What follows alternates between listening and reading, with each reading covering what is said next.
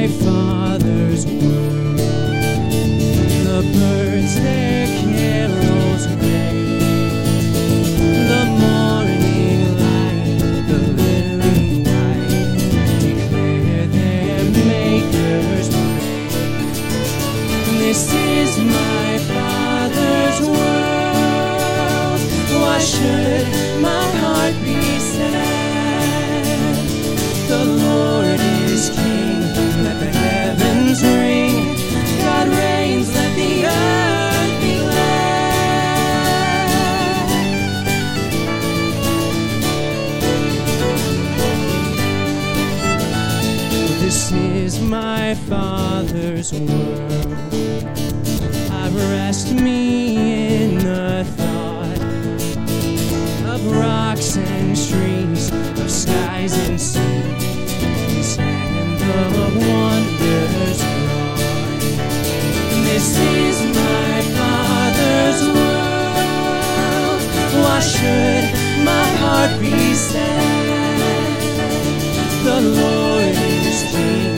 Let the heavens ring. God reigns, let the earth be glad.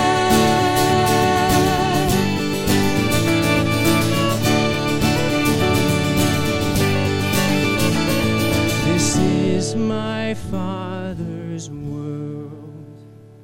Oh, let me ne'er forget that though the wrong can seem so strong, God is the ruler.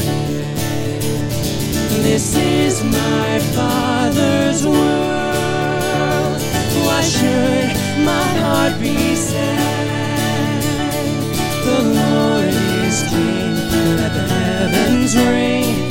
God reigns. Let the earth be glad. This is my Father's world. Why should my heart be sad? The Lord is King.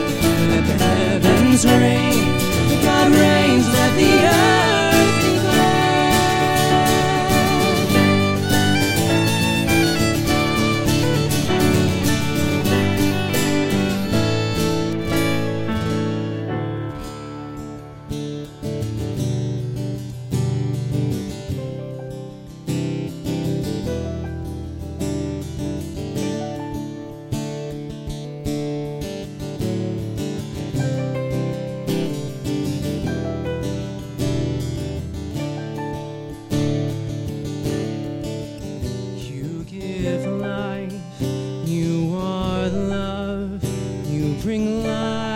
to the darkness. You give hope.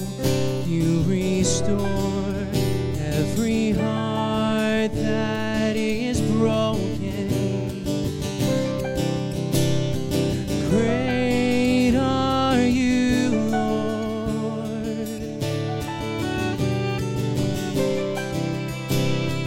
Great are you, Lord.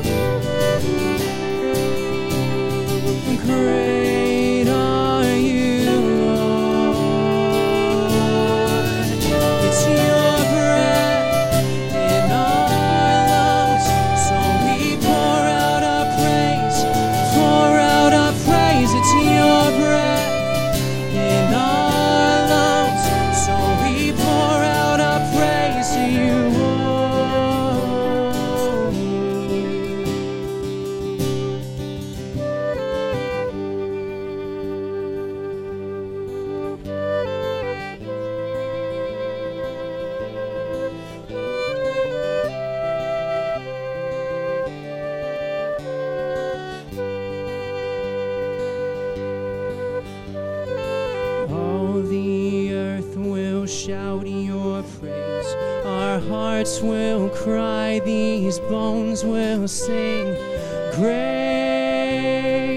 are you, Lord.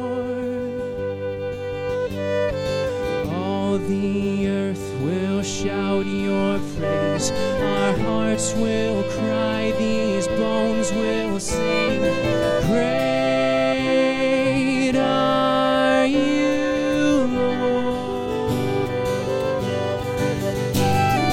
All the earth will shout your praise, our hearts will cry, these bones will sing, great are you, Lord.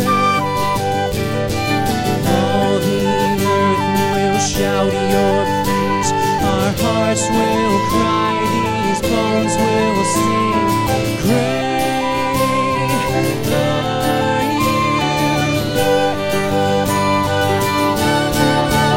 It's your breath in our lungs, so we pour out our praise, pour out our praise. It's your breath in our lungs, so we pour out our praise to you only. It's your breath in our lungs, so we pour out our praise, pour out our praise. It's your breath in our lungs, so we pour out our praise to you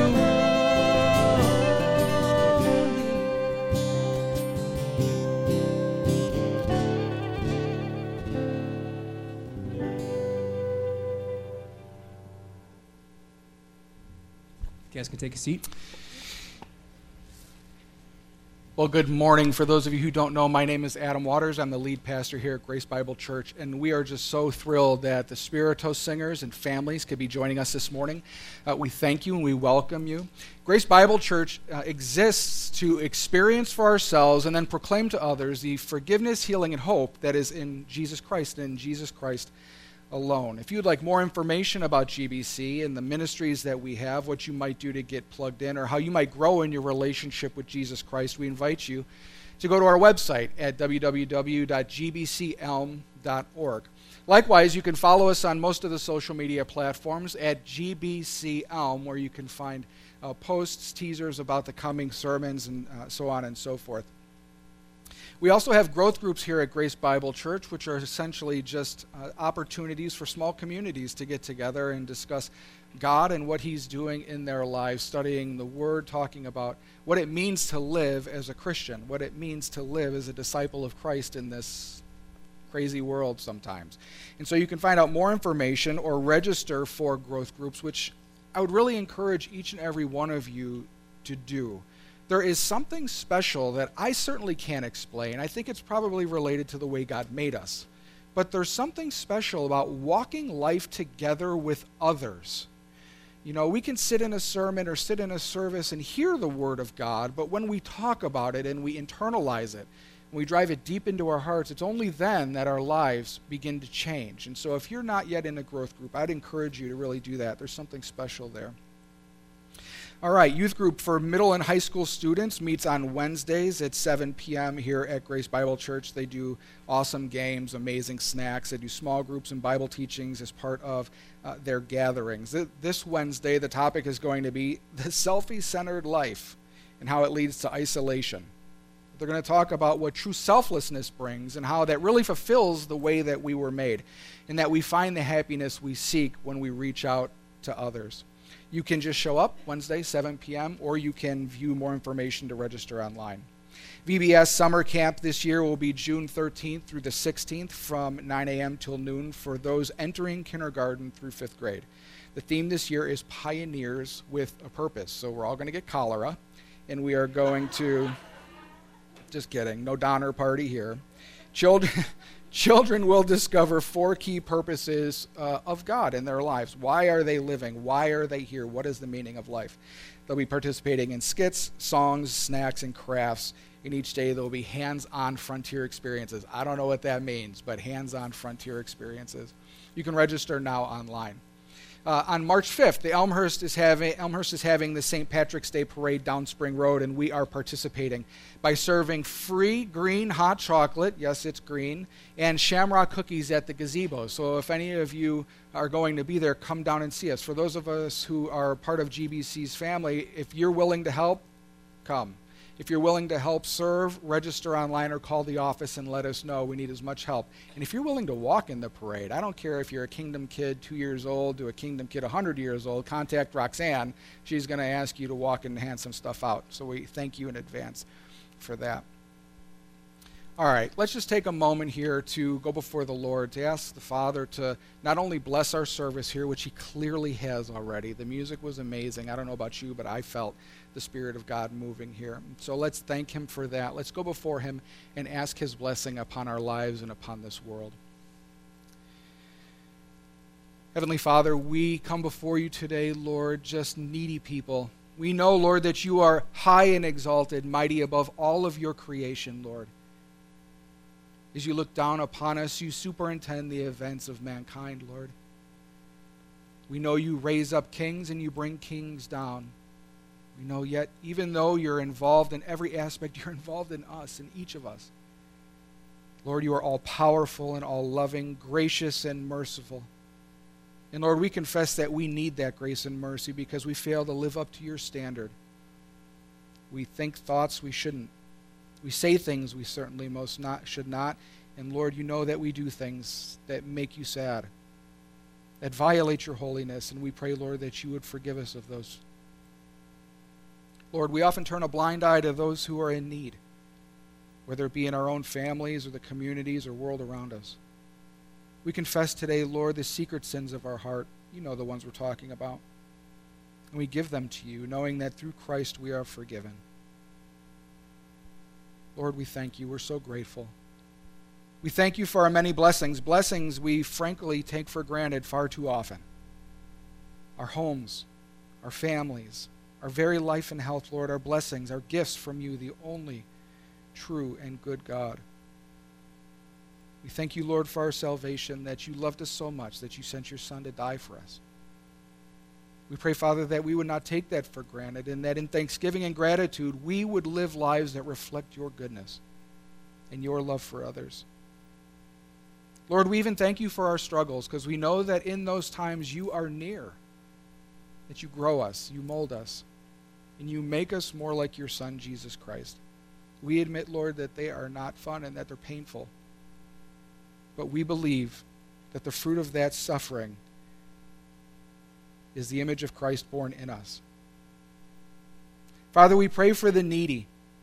We pray for the poor. We pray for those who are distant from you, the alone. Lord, we pray that you would use us. Perhaps, Lord, our biggest prayer is that you would make us usable, that you would transform us and change us, that we would bring the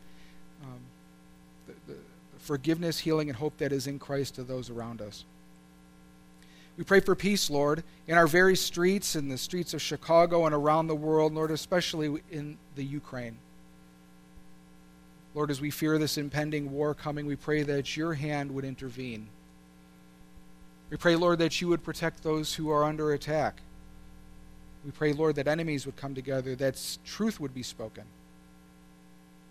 We pray, Lord, that this war would be averted and no life would be lost.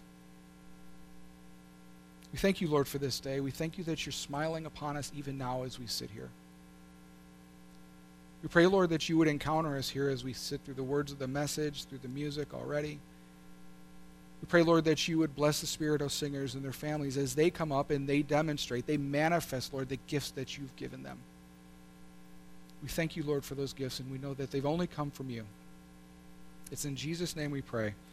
Amen. Okay. Are the Shanks here? Shanks? Shanks are downstairs. Okay. They might be. So the Shanks are supposed to be here. Mike and Marina are walking in probably right now. Mike and Marina Shank are missionaries to Guatemala. They're on their way to Bolivia in the next few months. They are in town for a week. And so they are going to be here. Oh, I can see him running by with little Moses. You don't have to come up or anything, Mike. We were lucky enough. Hey, there they are. So they had an opportunity to come back. They left in September, and we are just so grateful that they're here. We're grateful that they're safe, and we're looking forward to interacting with them. So after the service, which we're going to have a cake reception for multiple things, and we're going to talk about it at the end. You don't want to leave. There's going to be food, okay? We're going to talk about some of those things. Make sure that you greet them. Pray that they would continue to develop in their English curriculum. Let me rephrase that. Pray that Marina would help develop an effective English curriculum for those with whom she's interacting. And pray that God will form leaders of integrity, faithful helpers, and healthy churches in Guatemala, and that God will show show them, Shanks, how to best serve wherever they're planted, which is certainly a prayer that we've been praying for some time. Where is God really wanting them to be? And so you can join them in that prayer. All right.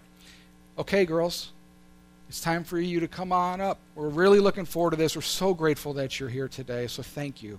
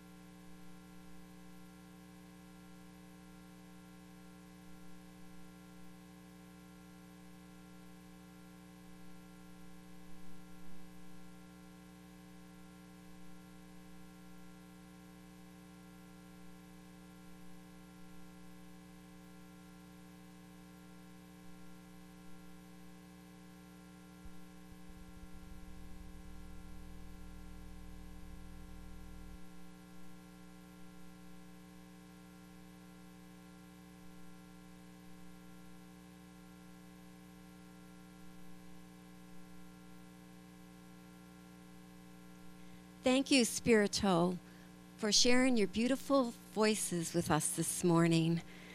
We really have been blessed.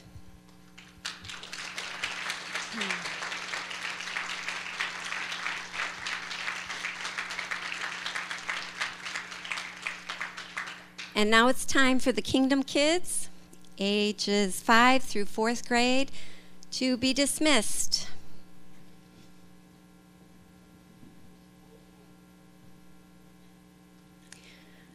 Turning to God's Word, I'm reading today Mark 10, verse 17 through 31. As Jesus started on his way, a man ran up to him and fell on his knees before him.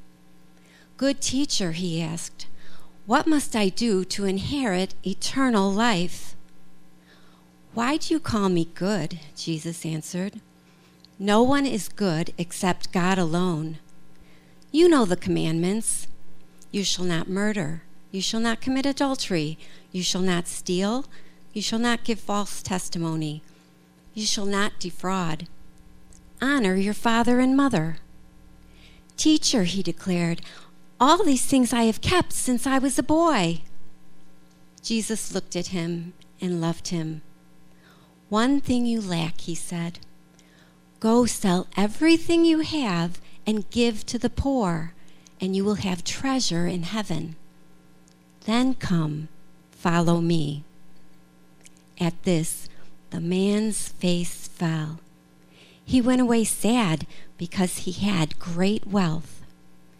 Jesus looked around and said to his disciples, "How hard it is for the rich to enter the kingdom of God." The disciples were amazed at his words. But Jesus said again, "Children, how hard it is to enter the kingdom of God. It is easier for a camel to go through the eye of a needle than for someone who is rich to enter the kingdom of God." The disciples were even more amazed and said to each other, "Who then can be saved?" Jesus looked at them and said, "With man this is impossible, but not with God. All things are possible with God." Then Peter spoke up, "We have left everything to follow you." "Truly I tell you," Jesus replied, "no one who has left home or brothers or sisters or mother or father or children or fields for me in the gospel will fail to receive 100 times as much in this present age. Homes, brothers, sisters, mothers, children, and fields, along with persecutions, and in the age to come, eternal life. But many who are first will be last, and the last first."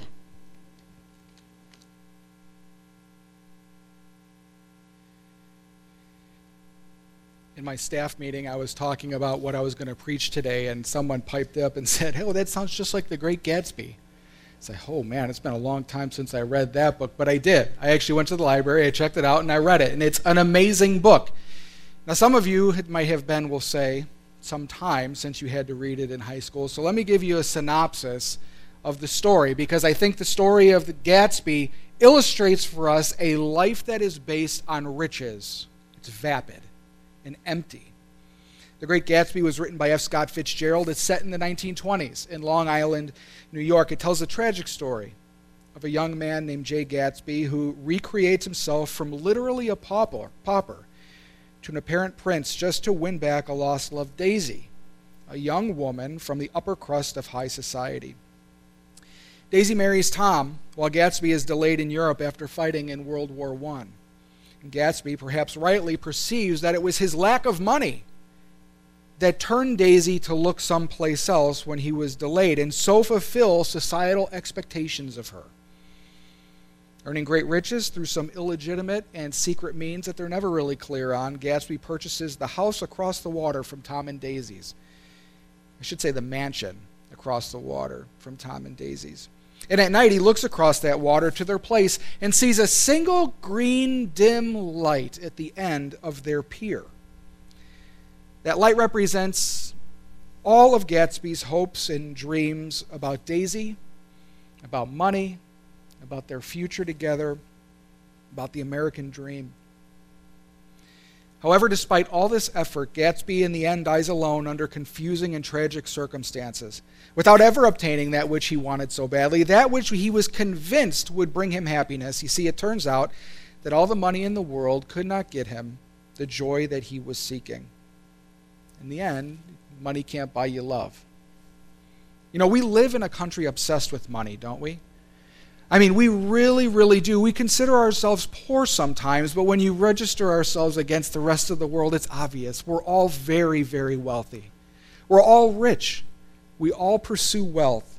It's part of who we are as the American individual, seeking to make the American dream real in our own lives. But this impulse often leads us to suffering. We punish ourselves by seeking more happiness and riches and creating within ourselves an even greater insatiable craving for more. Consider this. We work hard to get the highest paying job so we can have a bigger house, maybe 2 of them. We work hard to get the sportier car.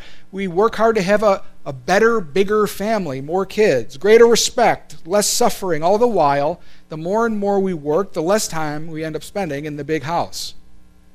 The less time we get to drive the sportier car, becoming more distant from our kids, wives, and husbands every moment, often losing the respect we sought by working jobs that demand that we sacrifice our own values and dignity. And suffering is really the result. More money, more problems. Well, the Bible talks about this. In Proverbs 28, it says, "A faithful person will be richly blessed, but one eager to get rich will not go unpunished." Scripture says that one who has a craving and a desire for more and more ends up being punished. Now, this is not speaking of some godly punishment, some eternal punishment. This is speaking of punishment in the here and now. The suffering that comes from seeking more and more. Well, we need to understand today as we read this passage that the pursuit of wealth is risky because it tempts us to rely on them over God. But God promises to reward our rejection of that impulse, our rejection of riches. You see, we need to know this because we will seek comfort in all the wrong places, won't we? We have a bad day, we go buy something. We go shop for something. We feel something is amiss in our lives. We seek to create some external environment, either adding something new or controlling a circumstance in order to find that comfort, that peace in our lives. And money is often the tool that allows us to do that. We seek power in the wrong places and we miss out on God's best for our lives. So if you'll turn with me, if you have your Bibles, Mark 10, 17 through 31. If you don't, it's fine. It'll be up on the screen. Just follow along. In this passage, we learn about a man who comes and approaches Jesus. Now, Matthew calls this man young, and Luke calls this man rich. And so he's affectionately been known throughout the ages as the rich young ruler. And from this text, we have 3 lessons that we can glean, things that we really, if we incorporate into our heart, if we allow God, through His Spirit, to implant in our hearts, I think that we will find, God promises that we will find, the reward and joy that we're seeking. So let's take a look. This is what Jesus says. As Jesus started on his way, a man ran up to him, fell on his knees before him, said, "Good teacher, what must I do to inherit eternal life?" Jesus, in his enigmatic fashion, says, "Why do you call me good?" Jesus answered, "No one is good except God alone." Up to this point in our study of Mark, we're in a series right now of the book of Mark. No one has asked Jesus this most important question. I mean, this is the question. What must I do to inherit eternal life? What does it take to live forever in the presence of God? This is the perhaps most important question of the entire book. But the way the young man asks it betrays his misunderstanding of Jesus and the nature of eternal life. So Jesus responds and says, "Why do you call me good? No one is good but God alone." It could also be translated as, "No one is good except the one true God."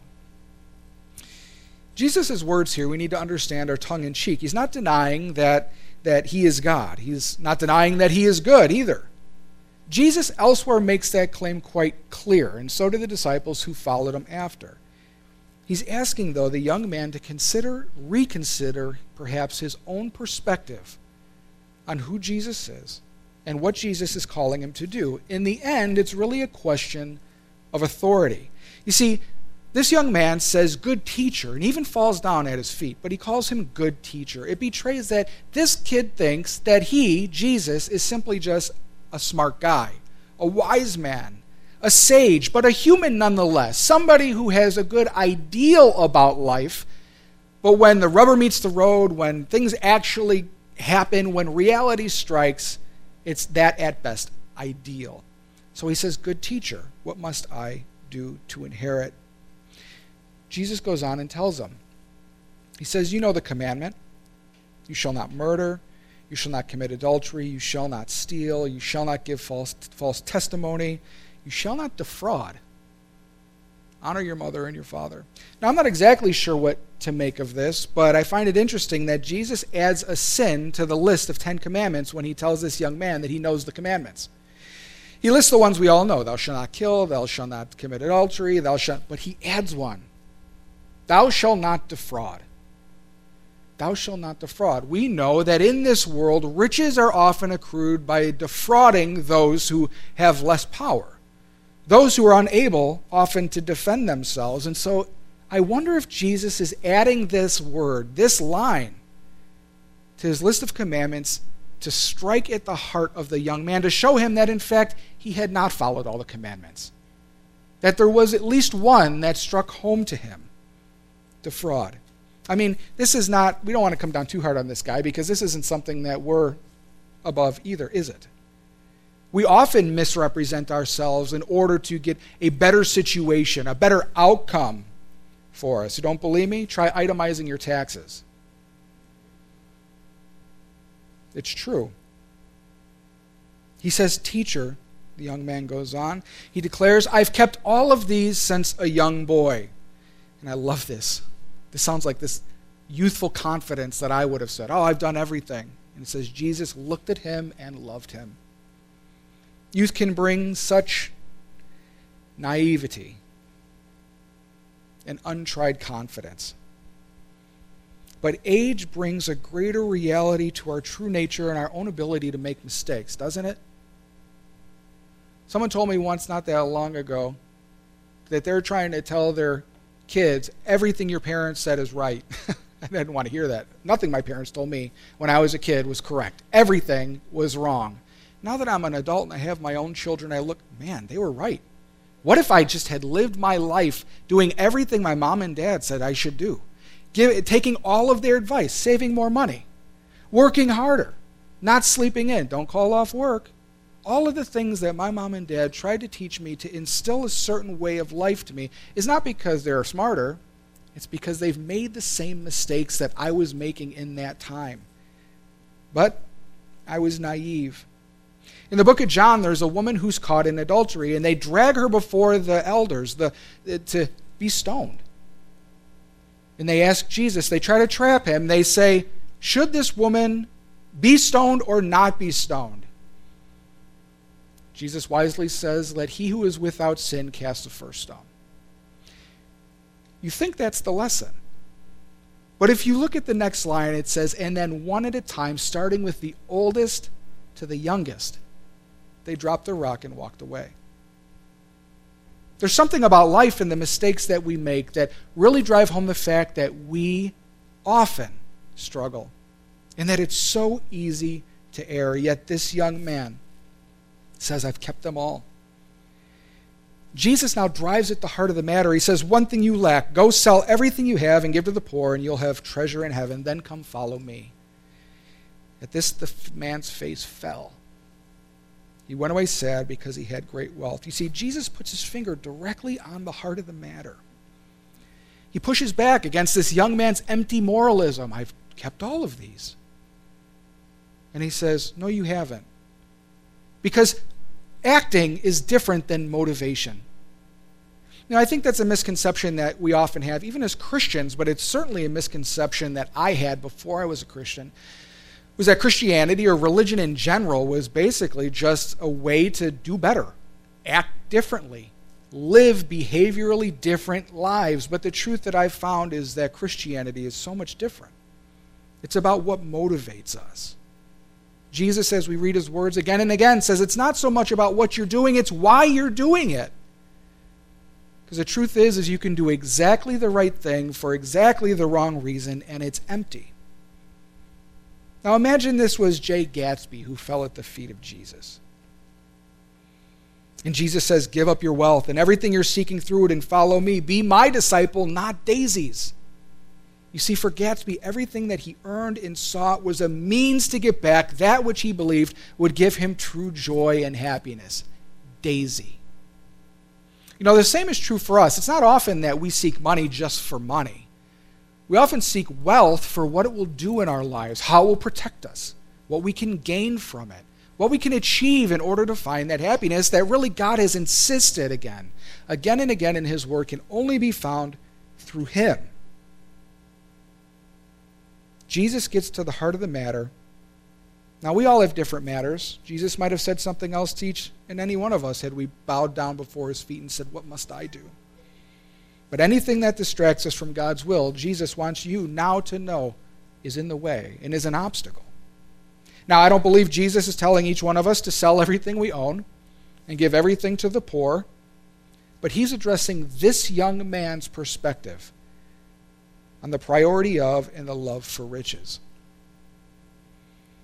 Verse 23, Jesus looked around and said to his disciples, how hard it is for the rich to enter the kingdom of God. We live in a pretty good area. This is a serious statement. This is something we need to take seriously. How hard it is for the rich to enter the kingdom of God. Not only does this sort of fly in the face of our cultural norm here in the United States, but it flies in the face of the cultural norm at the time Jesus said it. You see, in the Old Testament, at the time of the giving of the Mosaic Law, God promised Israel that when they entered the land, if they obeyed the covenant, and they trusted him, and they did the things that God asked them to do, that he would bless them. But if they violated the covenant that God made with them, that they would expect repercussions. And those repercussions would often come from invasion or lack of crops or some sort of material wealth. So over time, what it became to be understood, that is, if you were living obediently, you were rich. And so in Israel during this time, often you would see rich people, and the cultural norm was to say, they are righteous. They are good. We do that, don't we? Don't we do that now? That's not something unique to the first century. I mean, we sit in our house, we look across the street, we see the cars they drive and the designer clothes they wear, the designer clothes their kids wear. We look at them, how happy they are and how put together, and we think they got it right. They're doing it right. And if we're not careful, we begin to allow that to become an obstacle. And we say, I need to do what they're doing in order to be okay as well. I call it the ick. The ick. I don't know what it is, but you know. It's that feeling that just something's not right. That there's something else out there. Maybe in The Great Gatsby, it's the green light. Maybe the green dim light at the end of the pier is the ick. The thing that we seek in order to make everything okay. But Jesus, rearranging the disciples' perspective by showing them the danger of allowing anything, in this case money, to get in the way of following him. For this reason, we must embrace a truth that, one, earthly riches are risky. This is our first lesson for this morning. Earthly riches are risky. Why? We rely on them instead of God to achieve the things that we need, to achieve a life where we can fix, manage, and control everything. We seek riches to avoid suffering. We seek riches for power to control. Power to control. Just the other day, a branch on my tree in the driveway fell and hit the back of my car. My car is only a couple years old, scratch wasn't bad, thank God. It broke a tail light and this and that. But when I went out, I was astounded for a moment about how not upset I was. I walked out and I said, oh, well, that stinks. The branch fell and hurt my car. Now I need to go get it fixed. I started thinking about, deductibles and so on and so forth. It wasn't for a couple of days that I looked back and I evaluated my reaction, because in the past I would have totally freaked out.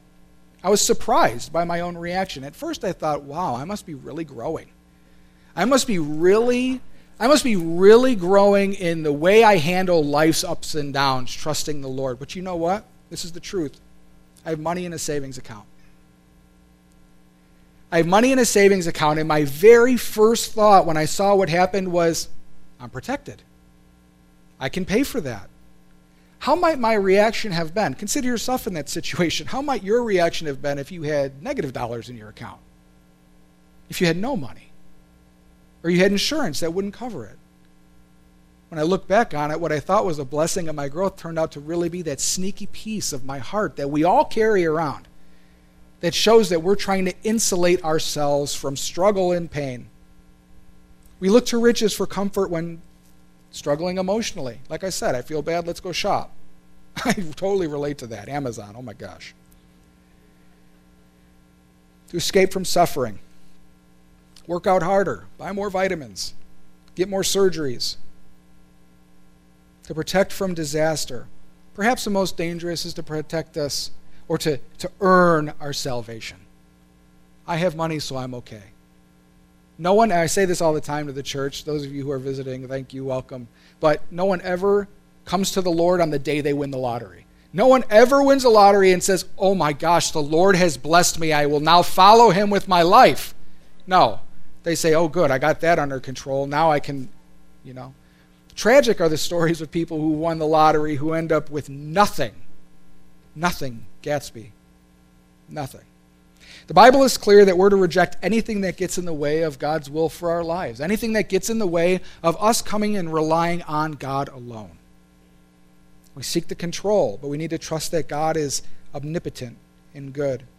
We seek comfort, but God promises to comfort those who mourn. We seek to escape suffering, but suffering is the pathway to peace because it requires us to reject our own selfish desires and embrace God's will, which is often painful, but it's eternally productive. In Psalm 119, it says, it was good for me that I was afflicted, that I might learn thy statutes. Going through this life and the suffering that we experience, it's kind of like working out our spiritual muscles if we allow it to happen. If when we're being battered and beaten down by the things of this world, sometimes our own sin, sometimes the sin of others, and we look to God for meaning and strength, God does something within us that we cannot do on our own. That suddenly we do grow stronger. And as we have to deal with more of life on life's terms, we grow. And we become more like Christ in the process. We look to our money for protection, but we're not alone. We have a protector. We are not without a champion. We are not orphans left to fend for ourselves. If you've embraced Jesus Christ, you are a child adopted into God's family. That's an amazing truth. I was sitting at a dinner party yesterday. It sounds so highfalutin. It was just, we went out to eat. Okay, we just went out to eat. And I was right next to this guy, and we were talking, and he told me his story about how he came to know the Lord. And we were just chatting back and forth. And he said he grew up in the 60s, and he was seeking meaning for his life. He actually grew up as culturally Jewish. And so he was looking for answers. He didn't find them in the rabbi when he would go to synagogue 3 times a year.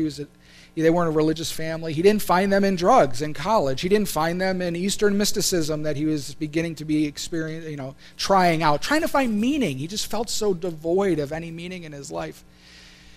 And over a series of circumstances, a beautiful story. He started crying, I started crying. I felt like an idiot, but it was powerful. It was powerful. He said that the thing that really got me was the understanding of God's love for me. Not just that God loves us or God loves sinners, that God loves me. And it was that truth that changed him, that began a path in his life to where he got rid of everything that stood in the way. Got rid of everything. Sometimes the things that stand in the way get rid of themselves. Let me explain. So he grew up as a Jew. He was born Jewish. Converting to Christianity is not a great thing. Often they are shunned. Often they're ostracized or even disowned. There are times in certain very conservative Jewish circles that when someone converts to another religion, especially Christianity, they hold a funeral for them. It's as if that person has died. But he was prepared because of the love of Christ in his life, the love felt and realized by faith, that everything had to go that was in the way. Riches are risky to the very happiness we seek. the very happiness we seek. Think of what this does. Riches, familial discord. Nothing like an inheritance to cause problems in a family that has otherwise been loving, trusting, and wonderful to one another. Emotional strife, material bankruptcy. Think of the crash of, 1929? Or 2008. The sharp increase in suicides and mental health crises as a result of money lost. Some of you lost businesses. Some of you know that pain. Or spiritual complacency. When we have money, we don't look for anything. But rejecting the love of money is not as simple as it seems, is it? It's not like I want to go into my bank account and give all my money away. It's not like I want to suddenly downsize to a tent in my backyard or something like that. But it's harder when it comes time to choose a different path. When we look at the young man in the text here, the illegitimate power we seek through riches is legitimately found in God when we just ask Him and trust Him for it. Listen to what the disciples say in verse 24. The disciples were amazed at His words, and Jesus said again, "Children, how hard it is to enter the kingdom of God. It's easier for a camel to go through the eye of a needle than for someone who is rich to enter the kingdom of God." Jesus' analogy here, this eye and camel, a needle and camel piece, has puzzled interpreters for years, thousands of years. There's we'll call it a myth maybe, a legend, that in the gate of the city, there was a smaller gate called the Needle Gate. Right? So if you stand back and you imagine a huge gate, 30 feet high, 40 feet high by 20 feet wide, there's several gates around the city of Jerusalem, the old city. And if you look at how big they are, a small gate down in the center, a little door, it would look like the eye of a needle.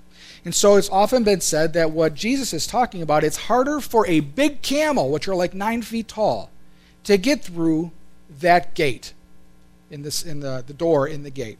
Others say, no, what's actually being spoken of here is the fact that camels were laden with goods. They carried things, merchandise, material. In order to get through that gate, you had to take those things off. You needed to shed the weight of all of that material because the camel was too large. So the notion being that we need to shed our material wealth to enter the kingdom. Others will say that the door's a lot lower. It's like for a person, but a camel is 9 feet tall. So the camel must bow down to get through the door, to talk about submission. But I think Jesus gives us pretty obviously what the answer is here. If we just go on and read verse 26, the disciples were even more amazed. They said to each other, "Who then can be saved?" Jesus looked at them and said, "With man this is impossible, not with God. All things are possible with God." You see, Jesus is describing an impossible, absurd situation. So sometimes we just need to take Jesus literally. He's literally saying a huge camel through the eye of a needle. It's not hard. It doesn't take submission. It's not that we need to take our goods off of us. It's impossible. And we can only do it through the power of God. It is impossible for us on our own to reject these things that come between us and God, including riches. Those things that we seek justification and power in, it's only through God's power that we can do that. That's the second lesson. God empowers us to reject our riches. I'm not saying that we should not, embrace income tax return. What God's asking us to do is to reject the need, the love of that. God's asking us not to trust in that, to trust in Him. Because He is the one who provides. Rejecting other saviors, that's really what it is not difficult. It's impossible. Because it violates our very nature. You see, we have a thing within us that wants more and wants to hold on to that which we think is important. Years ago when I was a kid, I read a book called My Side of the Mountain, and they were trapping raccoons in this. It's about a kid who goes off into the wilderness. It's like this adolescent wanderlust kind of thing, right? So what they were talking about is how they would trap raccoons without a trap. They would get a tree stump, one that was flat. They'd drill a hole in the tree stump. And around the edges of the hole, they would drive nails, 4 nails. In the bottom of the hole, they'd take a coin or a piece of shiny foil or something and put it down in the hole. The raccoon would get up on the stump, look down in that hole, see that shiny coin, go down and reach it. The nails are pointed down. Hands make it past the nails, they get the coin. Now they pull up, what happens? The nails hold their hand. A raccoon wants what's in its hand so badly that all you must do is walk up and club it. I'm not advocating clubbing animals, let me tell you. The point is that the raccoon does not realize that what he's holding on to is leading to his ultimate demise. We do that when we hold on to riches of our own. We reach down, we're trapped.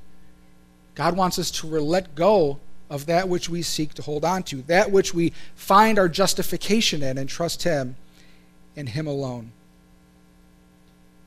When we trust God and look to the power of His Spirit for our strength, God can do within us that which we cannot do. That which we cannot do for ourselves. This does not mean we do not work. This does not mean we don't make hard choices, but we trust God for the results. This is a principle in our life that's very important. We do what God is asking us to do, and we take all of the results and give them to Him. We trust Him for what's going to happen. Part of the reason rejecting wealth is salvation is that is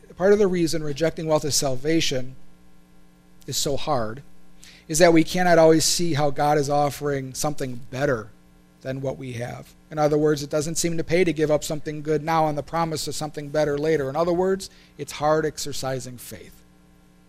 It's hard. But it's a decision we must make. And it's good that we make it because Jesus promises a reward. That's our third lesson. Final lesson. God promises to reward riches rejected. Then Peter speaks up. We've left everything to follow you. Jesus answers, truly I tell you, no one who has left home or brothers or sisters or mother or father or children or fields for me or the gospel will fail to receive 100 times as much in this present age, homes, brothers, sisters, mothers, children, and fields, along with persecution, and in the age to come eternal life. But many who are first will be last, and last will be first. Before I was a believer, I was a neo-atheist. Okay, so I trusted in Richard Dawkins, science was king, everything pointed to that. For me, religion was not only superstitious, it was dangerous. And I'd often try to find evidence for that to bolster my own confidence that I was right, and this was one of the passages. I would say, this is a cult. No one asked you to give up your father and your mother and your brothers and your sisters and your house and your riches and everything to follow him. What's next? It feels like the next line if you watch TV is that, send me your money and God will bless you, right? We've all heard those. But when I started to read with an open mind, and I started to consider the context of Jesus' words, things became clearer for me. When someone became a Christ follower during this time, they were, like I had spoken about today, completely cut off. They couldn't buy food. No one would sell to them. Their property was taken away from them. Any home or business that they had, removed by the religious leaders. Family cut them off and said, we don't even know who you are. And so they were left completely helpless. Jesus' words here are not so much that we need to make the decision to leave, so much that we need to understand that we will be left. And that when we give those things up and we do not succumb to the pressure of going back, that He will reward us. That we can have faith that though it's hard now, God will provide. Christ is not asking us to give up riches simply to take something away that is good from us. When we rely on riches to find happiness and protection, we end up getting neither. A life lived for the pursuit of money is, maybe my favorite word, vapid, empty. See, the promises of God, those promises that we base our trust on, are rooted in His character. Think about that. If someone came up who had lied to you before and offered to give you something, would you believe it? But if someone who came to you who had always been truthful, someone who you could trust, someone who was always good and loving, promised you something, wouldn't you believe that that promise would be fulfilled more likely? Well, God is the ultimate character. God is the most loving, most trusting, most providing, most faithful, most powerful in all the universe. And when He promises things and we accept them by faith, they will come through. Consider God's faithfulness. Numbers 23:19 says, God is not man that He should lie, or a son of man that He should change his mind. Has He said, and will not He do it? Or has He spoken, and will He not fulfill it? God promises, and God is faithful. Not only that, God's good. Listen to this, Psalm 34. Taste and see that the Lord is good. Blessed is the one who takes refuge in Him. Fear the Lord, you holy people, for those who fear Him lack nothing. The lions may grow weak and hungry, but those who seek the Lord lack no good thing. God's power. The word we use is omnipotence. He has all power. Mark 10:27. Jesus himself. It's impossible with man, but not with God, for all things are possible with God. In God's wisdom, he knows exactly what he's doing, and we can trust that. You see, when we give up riches, we get a kingdom. When we give up earthly friends and family, we get eternal friends and family. We give up that which fades to get that which will shine brilliantly forever. Rewards in heaven in Jesus Christ our Savior. It really boils down to this. In Mark 8:36, Jesus says this: "What does it profit a man to gain the whole world and forfeit his soul?" What is it that we seek here, that we're willing to risk eternal bliss for? It seems like such an obvious answer, yet it's deceptive, and our hearts are as well. For God's promise to provide for us and protect us are rooted in God's love, and that love has been most clearly demonstrated in Jesus Christ. John 3:16 says, "For God so loved the world that he gave his only Son, that whoever should believe in him shall not perish but have eternal life." That when we trust Christ, that Christ is being God's gift to us, sinners who did not deserve it. That God, based on his faithfulness and promise and power and love, adopts us as children. That's amazing. And we just simply embrace it by faith. We simply say, "Lord, I trust you and not me. I trust you and not anything else," riches included. So earthly riches are risky. But God empowers us to reject them when we need to. We can do it through his Spirit. And what's perhaps best is he rewards us for doing so. We find that which we actually seek. I don't want to ruin it for you, but I'm going to. Gatsby dies in a pool, shot dead, never getting what it is that he wanted. His whole life, the sham of a life he had built. All of the illegitimate, illegal means of getting that money were catching up to him. He died alone. He died without what he sought. Daisy went back to her husband and was never heard from again. All of that seeking after money to find something was for nothing. And it would be so sad, wouldn't it?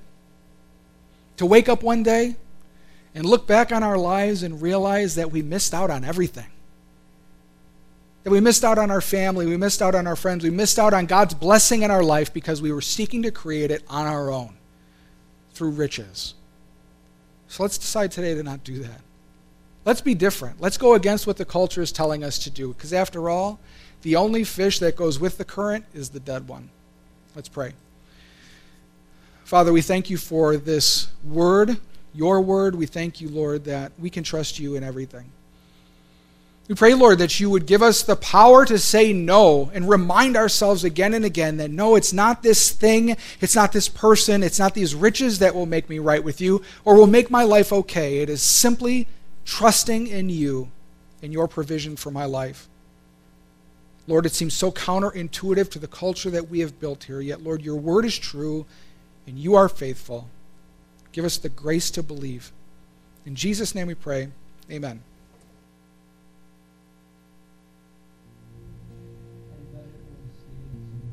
With us.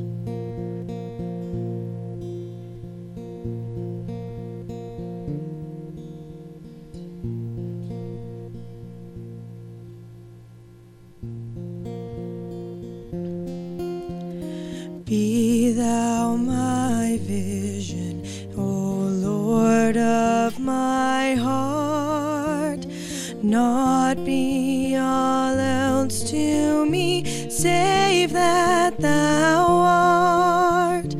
Thou my best thought, by day or by night, waking or sleeping, thy presence my light.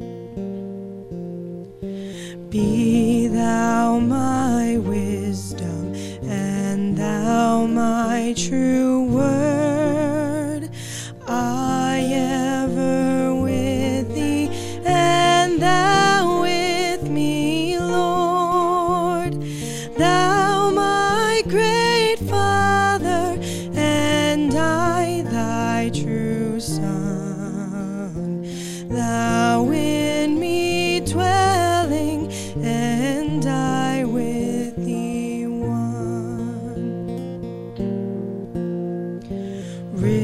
riches I heed not, nor man's empty praise. Thou mine inheritance now and always. Thou and thou only, first in my heart. I, King of heaven, my treasure thou art. I, King of heaven, my victory won. May I reach heaven's joys, oh bright heaven's sun. Heart of my own heart, whatever befall, still be my vision, O ruler of all.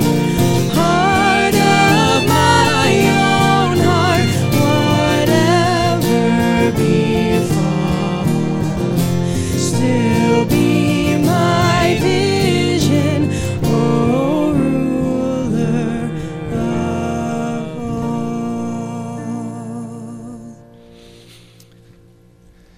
How about another round of applause for the Spirito singers?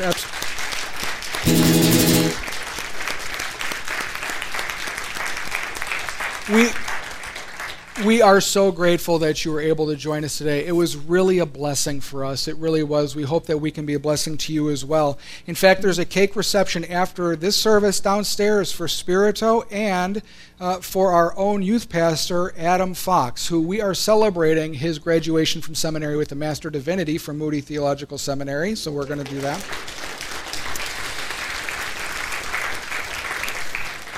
So we have a cake for Spirito, a cake for Adam, but you can get the other cake if you want. You're not segregated to the cake that's your name on it. And also we have other exciting news. Most of you, maybe some of you know, but I just want to make the announcement because I'm a glutton for celebration. Adam and Andrea Fox are expecting a baby.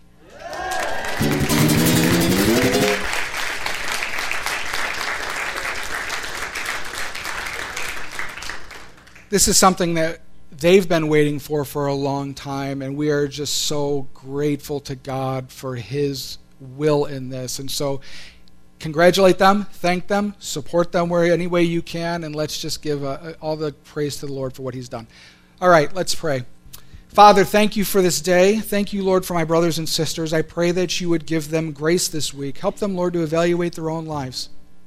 Help them, Lord, to see where you might be asking them to pull something out, to rearrange, to prioritize you over riches. I pray, Lord, that you would go with them, that you would walk with them, that they would feel your presence in their life, and that they would trust you. We pray these things in Jesus' name. Amen. God bless you. Go in peace.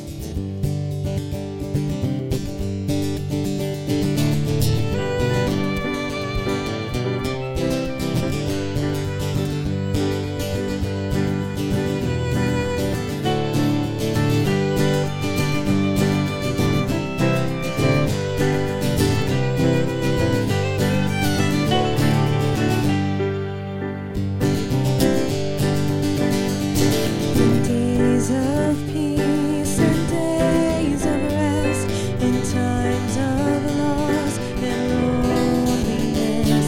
No rich or poor, your word is true, that all my ways are known to you. No trial has come beyond your hand, no step I walk beyond your plan. The path is dark outside my view, still all my ways are known to you. And oh, what peace that I have found wherever I may be. For all my ways are known to